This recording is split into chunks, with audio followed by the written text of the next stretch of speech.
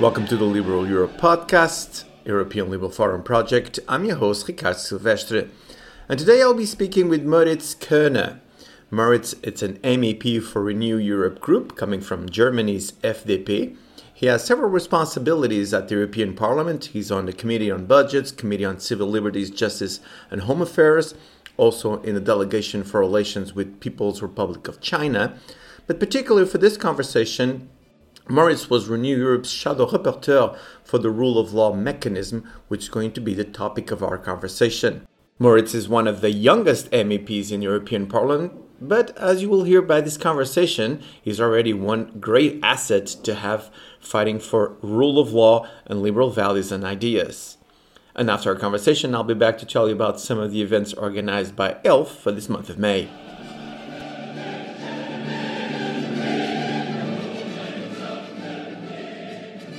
I'm here with Moritz Körner. Moritz, thank you so much for coming to the podcast. Thank you for having me. I'm looking forward to our discussion. Oh, it's great to have you here. And this is a particularly important topic we're going to discuss today. Like I said in the introduction, you are the shadow rapporteur for the rule of law mechanism for Renew Europe. And let's start with that, Moritz, because I guess that's one of the questions that most of us Europeans ask, which is, why the need to have an increased existence of mechanisms that will connect, budget and other kind of political and economic decisions to democratic values? So how can we explain that we are regressing in a way in certain countries to this illiberal democracy misnomer? And then the attacks of the rule of law and how this all connects. So let's start with that. Why are we seeing this more and more? I don't know why we're seeing it, but we are experiencing it. So we see the trend of the rule of law and fundamental rights in Europe, not only in countries like Poland and Hungary, but also corruption. We saw the murder of a journalist in Malta and in Slovakia. So we have a very difficult trend here, and it's eroding our common values. And we see that the mechanisms we have in place in the European Union, like the Article 7 procedure, which was originally designed to tackle these issues, they do not work. So we in the European Parliament, and especially Renew Europe, we fought hard for new instruments like the rule of law conditionality I worked on, but also a rule of law report on every country. So we are working on different instruments, but the goal is clear. We want to strengthen the rule of law. We want to protect fundamental rights in Europe because, especially as liberals, we are convinced that freedoms, freedom of the press, independent judiciary, that is the cornerstones, or they are the cornerstones for our democracy, for our living on our society in Europe, and we have to protect it. Indeed. And you mentioned the Article 7, so is it fair to say that at the beginning we were a little naive in thinking that there will be just progress for this kind of harmonious system? And do you think, and this is a trick question, I understand that, but then do you think that even more dramatic changes will have to happen, like, for example, in treaties? Yeah, absolutely. You're right. I think we never thought, or we always thought when we made the Lisbon Treaty, we have to be careful with countries or member states, joining the European Union. We were very strong with the Copenhagen criteria and so on. And we thought, okay, if a member state is in the European Union, then he will only evolve further to be, even more democratic and so on. And we saw this for the first couple of years, but now the trend is reversing, and we have the situation that countries develop, that we see high levels of corruption still, that we see, especially in Hungary, that a member state is really developing into an authoritarian regime. And nobody was really prepared for this, especially the European Union, and that's why the Article 7 procedure, it's flawed because you need unanimity. We don't get that. That's pretty clear. And even if we the Article 7 procedure, even if we would be able to trigger to sanction Hungary, for example, then it would mean taking their voting rights in the council away. That's we can do when it comes to the treaties. So that's why we've established new systems like the conditionality, like the rule of law conditionality, and so on. But we always have to be within the treaties, and I think it's really, we have to be very careful and have to discuss this deeply and maybe change treaties within the discussions on the Conference of the Future of Europe, because the European Union has to be stronger on its rule of law part, because we cannot allow member states to really say they want to be an illiberal democracy. Let's stay here for a little longer, because you are inside the machinery. And for people that are outside, you just mentioned one of the roadblocks, which is very important, the Treaty of Lisbon and the needs for unanimity. But what other things are you seeing? So, for example, in discussions, do you see that there's like a high resistance to this kind of proposed change, or it's the other way around? There's this dynamic that unavoidably will lead us there. What's your feeling when you are in Brussels or in Strasbourg? To be honest, I see high resistance because 11 member states already said they don't want to have any treaty change after the Conference of the Future of Europe. That's a big problem, I think. First of all, and second of all, even within the treaties, we fought for this new rule of law conditionality, and it was a big success for the European Parliament. But we saw that Poland and Hungary used their veto to block the budget, and in the end, it was only in a council. So the leaders said, "Okay, you will accept the budget and the rule of law conditionality," but Poland and Hungary went to the European Court of Justice to fight this mechanism, and we are waiting for the ruling of the court, and the Commission is doing nothing. So the Parliament is again pushing that now we have this new mechanism, but now we have to use it, and that will be a struggle. I think everybody is seeing it. They argue that the ruling of the European Court of Justice is not, to be applied in Poland, because they have a different view on judiciary. That's unacceptable, and it was unthinkable a few years ago. And now we are in this situation. And the problem is, especially member states are not doing enough to protect the rule of law, because in the council, they are sitting there and they don't want to step on other feet and so on. And they all are a little bit, they were frightened by the situation that Poland and Hungary blocked and vetoed. And it's always a struggle. And that's why we in the European Parliament are pushing so hard, especially Renew Europe is on the forefront of this. So you see, there is lots of struggles, but I think it's a struggle worth it, absolutely worth it. Especially if I say this maybe as a last thought. I'm a pretty young MEP. We have lots of young MEPs in Renew Europe. I think that's good because, we want to fight for the future of Europe. I'm really scared for Europe, because if we let these undermining of rule of law and fundamental rights happen again and again, I think there's the fear we lose the whole thing. We will undermine the whole idea of Europe, and so that's really why we have to fight for it. That is a fantastic point, and we see very easily not only what happened with the United Kingdom, but also what we see happening in other countries, where if we start giving up some of the core values and core ideas, then the thing just goes completely away. So let's stay with that. And that is, there's this ongoing conversation about how can we have this kind of mechanisms and make leaderships, play by the rules. But then there's people on the ground. There's people in their countries, and there are at heart Europeans. I know Poland very well. I know how people think of themselves as part of the European Union. And just the other day, I was listening to Katalin Cseh, your colleague, and she was saying that in Hungary, exactly the same thing happened. So in your opinion, and you just said, and it was very interesting to hear that you think yourself as a young person in the game, but you are very, very capable. So how do you see this tension then? I think it's not an opposite thing of the people in these countries.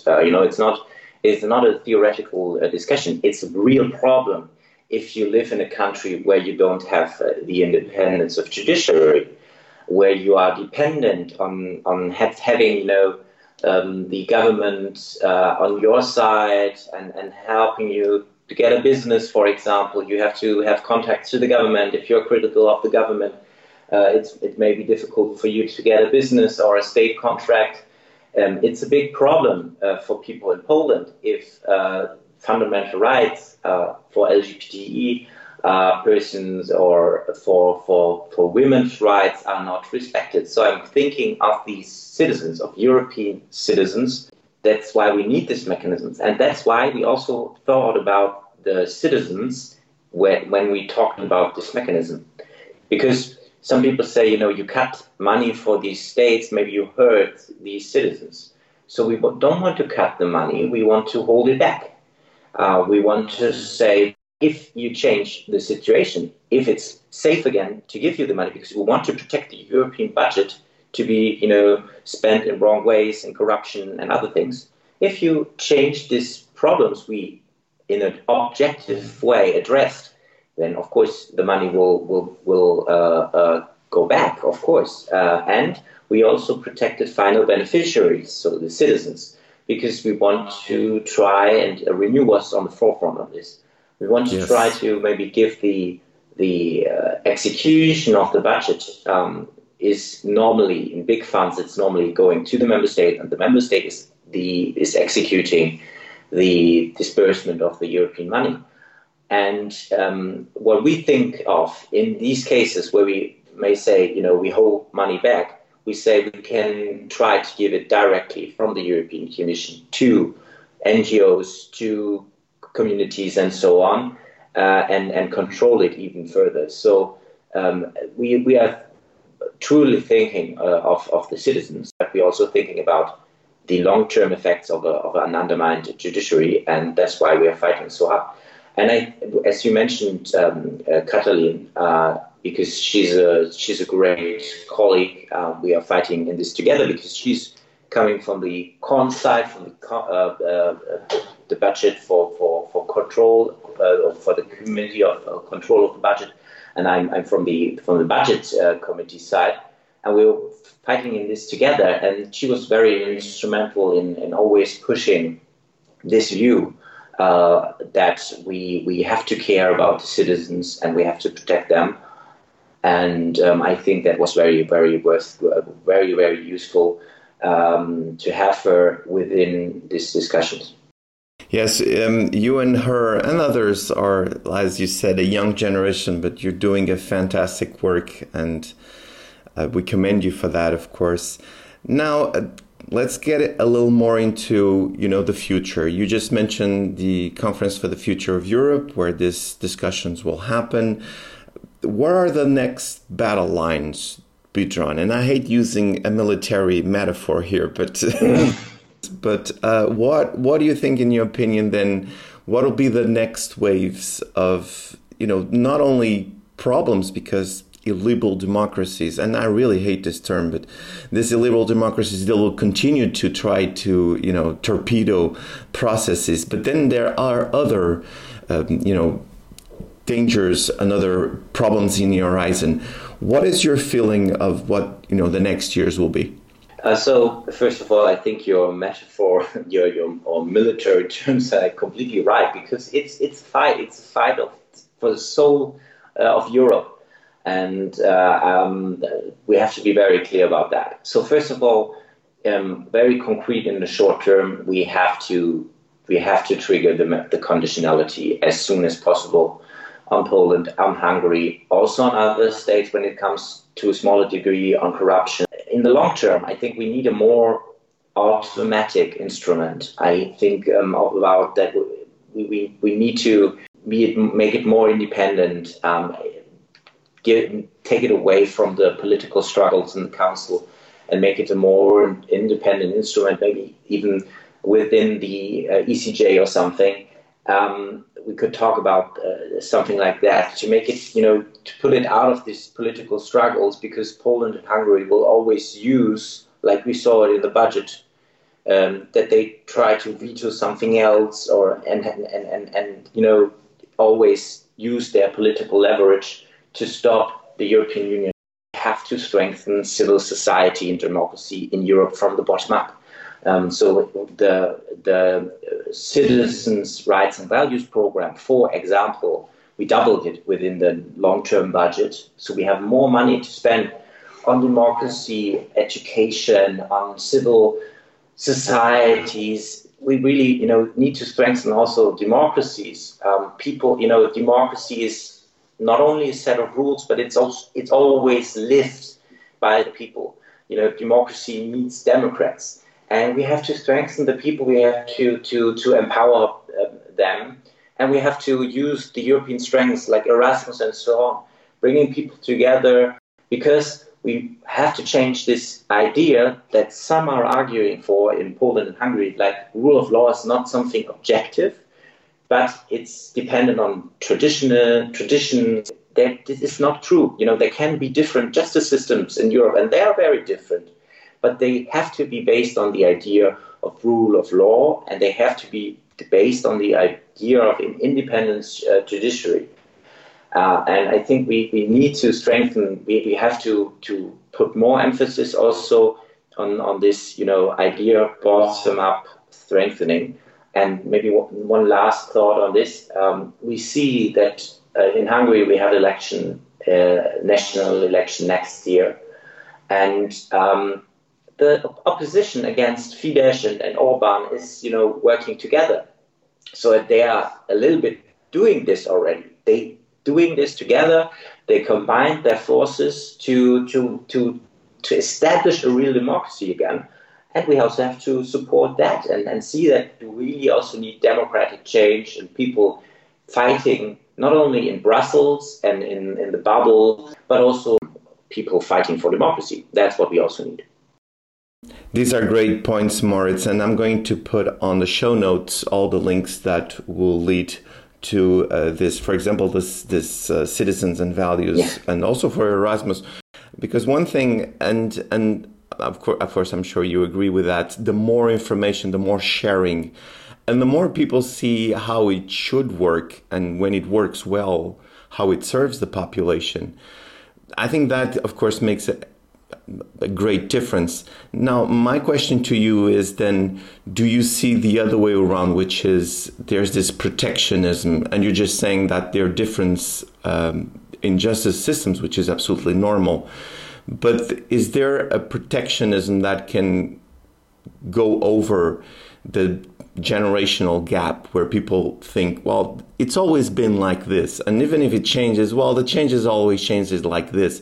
For example, you just mentioned corruption, and in Portugal we do suffer a lot because of that in the past, and then we had to make a big effort to change. So again, all these changes, you think that younger generations will be leading the process, and you just presented yourself as a young man? I think, of course, it's very important that the younger generation, steps in and take care of that, because it's our future. I'm one of the youngest members of the parliament, and I always it's always like, even if you are young or something like this, I think it's it's a strength. We need to bring together all the generations. I never thought of me, saying, older people or more experienced people, cannot handle this. But the thing is, we need both. We need the experience and we need new ideas and some new strengths. And I think I always thought about politics in a way that we bring people together and that we move forward. And maybe some, of course, maybe we see some things we maybe see a little bit clearer because we say, no, we cannot accept this anymore. But to be honest, there are also other great, experienced colleagues. Like this was one of the, I think, my biggest, experiences in the European Parliament when we were fighting for this rule of law mechanism. We were always consulting with very experienced MEPs, so like Sophia in 't Veld or Guy Verhofstadt and so on. And to be honest, Guy Verhofstadt has more power and more ideas and things in his little finger than other maybe young MEPs. So it's always about experiences, but bringing also together young and old, and using also the experience and maybe some new ideas. And that is, I think, maybe one strength of Renew Europe. That we bring this together, the experiences and also maybe some new ideas. It's in our group, it's never like you're too young or you're too old, but it's, we fight together. And I think that's the way we bring it forward. Well, you're being modest. I've been following your work, and you're doing a fantastic job here in this particular point. So tell people where they can follow not only your work, but also your thoughts. I know you're on Twitter, so let us know what is your digital footprint. So I try to be everywhere, nearly everywhere. So you can follow me on Twitter, on Instagram, Facebook, of course. I'm a little bit used to doing podcasts. It's called Europe We Have to Talk, but it's in German. So if you speak German, you can follow my podcast or listen to my podcast. And I'm trying Let me just interrupt you, Moritz. I'm very jealous of that title. That's a great title. Yes, you can use it because I only use it in German. So I think it's still free in English. We're going to change the name of this podcast. We have to talk about European values and ideas. Yeah, that's a good idea. Yeah, so you can follow me there everywhere, and I try to use as much social media as possible because I think we have to be better in European politics in explaining and showing what we're doing all the time. Because for many citizens, what's happening in Brussels is like, it's a Brussels bubble and something happens there. And I think we have to be more open, transparent, and explaining what we are doing there and showing people what we're doing. And showing also, I think that's really important, how much we struggle and how much we also fight for good outcome. And so that's really important for me. And I think social media and podcasts and so on, that's a good way to explain more, show more. And that's why I try to do it. So I'm really happy if you follow me there. And also maybe leave a comment, or that's also a good thing. You can have dialogue and discussions there. That's also great. Well, it's been a privilege to have you on this podcast, and I'm going to thank you so much the time that you spend talking to me about this. I'm going to ask you to come back because this is an ongoing struggle and an ongoing effort. But for now, thank you so much, Moritz, to talk to me. Thank you so much. It was a pleasure for me.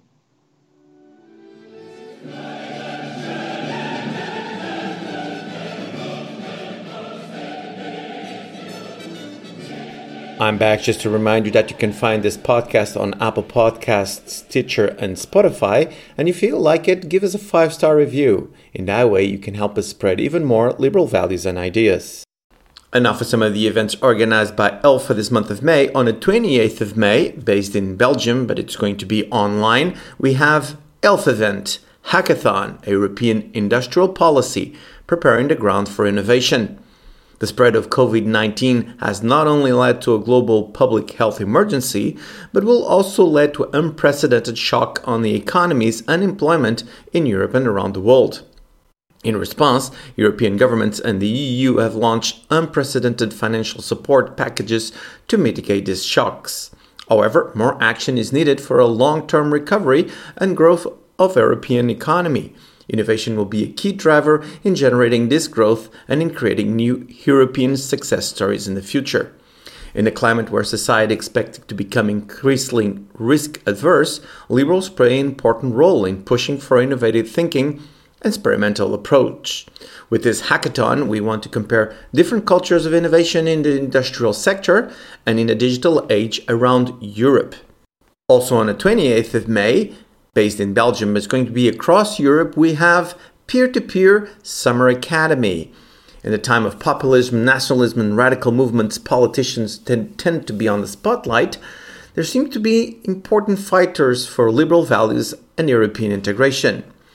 P2P Summer Academy is a peer-to-peer capacity building space for liberal think tanks and foundations. It will support the rethinking activities, evaluating work, learning new skills, and how to better communicate with an audience. It'll be a space for multifaceted development, especially for smaller organizations. To know about this event, you just have to go to liberalforum.eu/events. And this is all for now, but I'll be back soon with more podcasts. Until then, let's keep making the world a better place.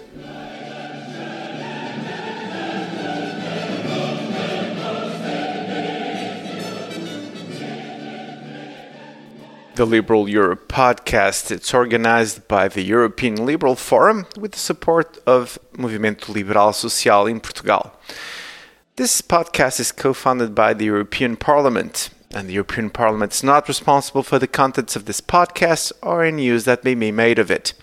The views expressed on this podcast do not necessarily reflect those of the European Parliament and or the European Liberal Forum.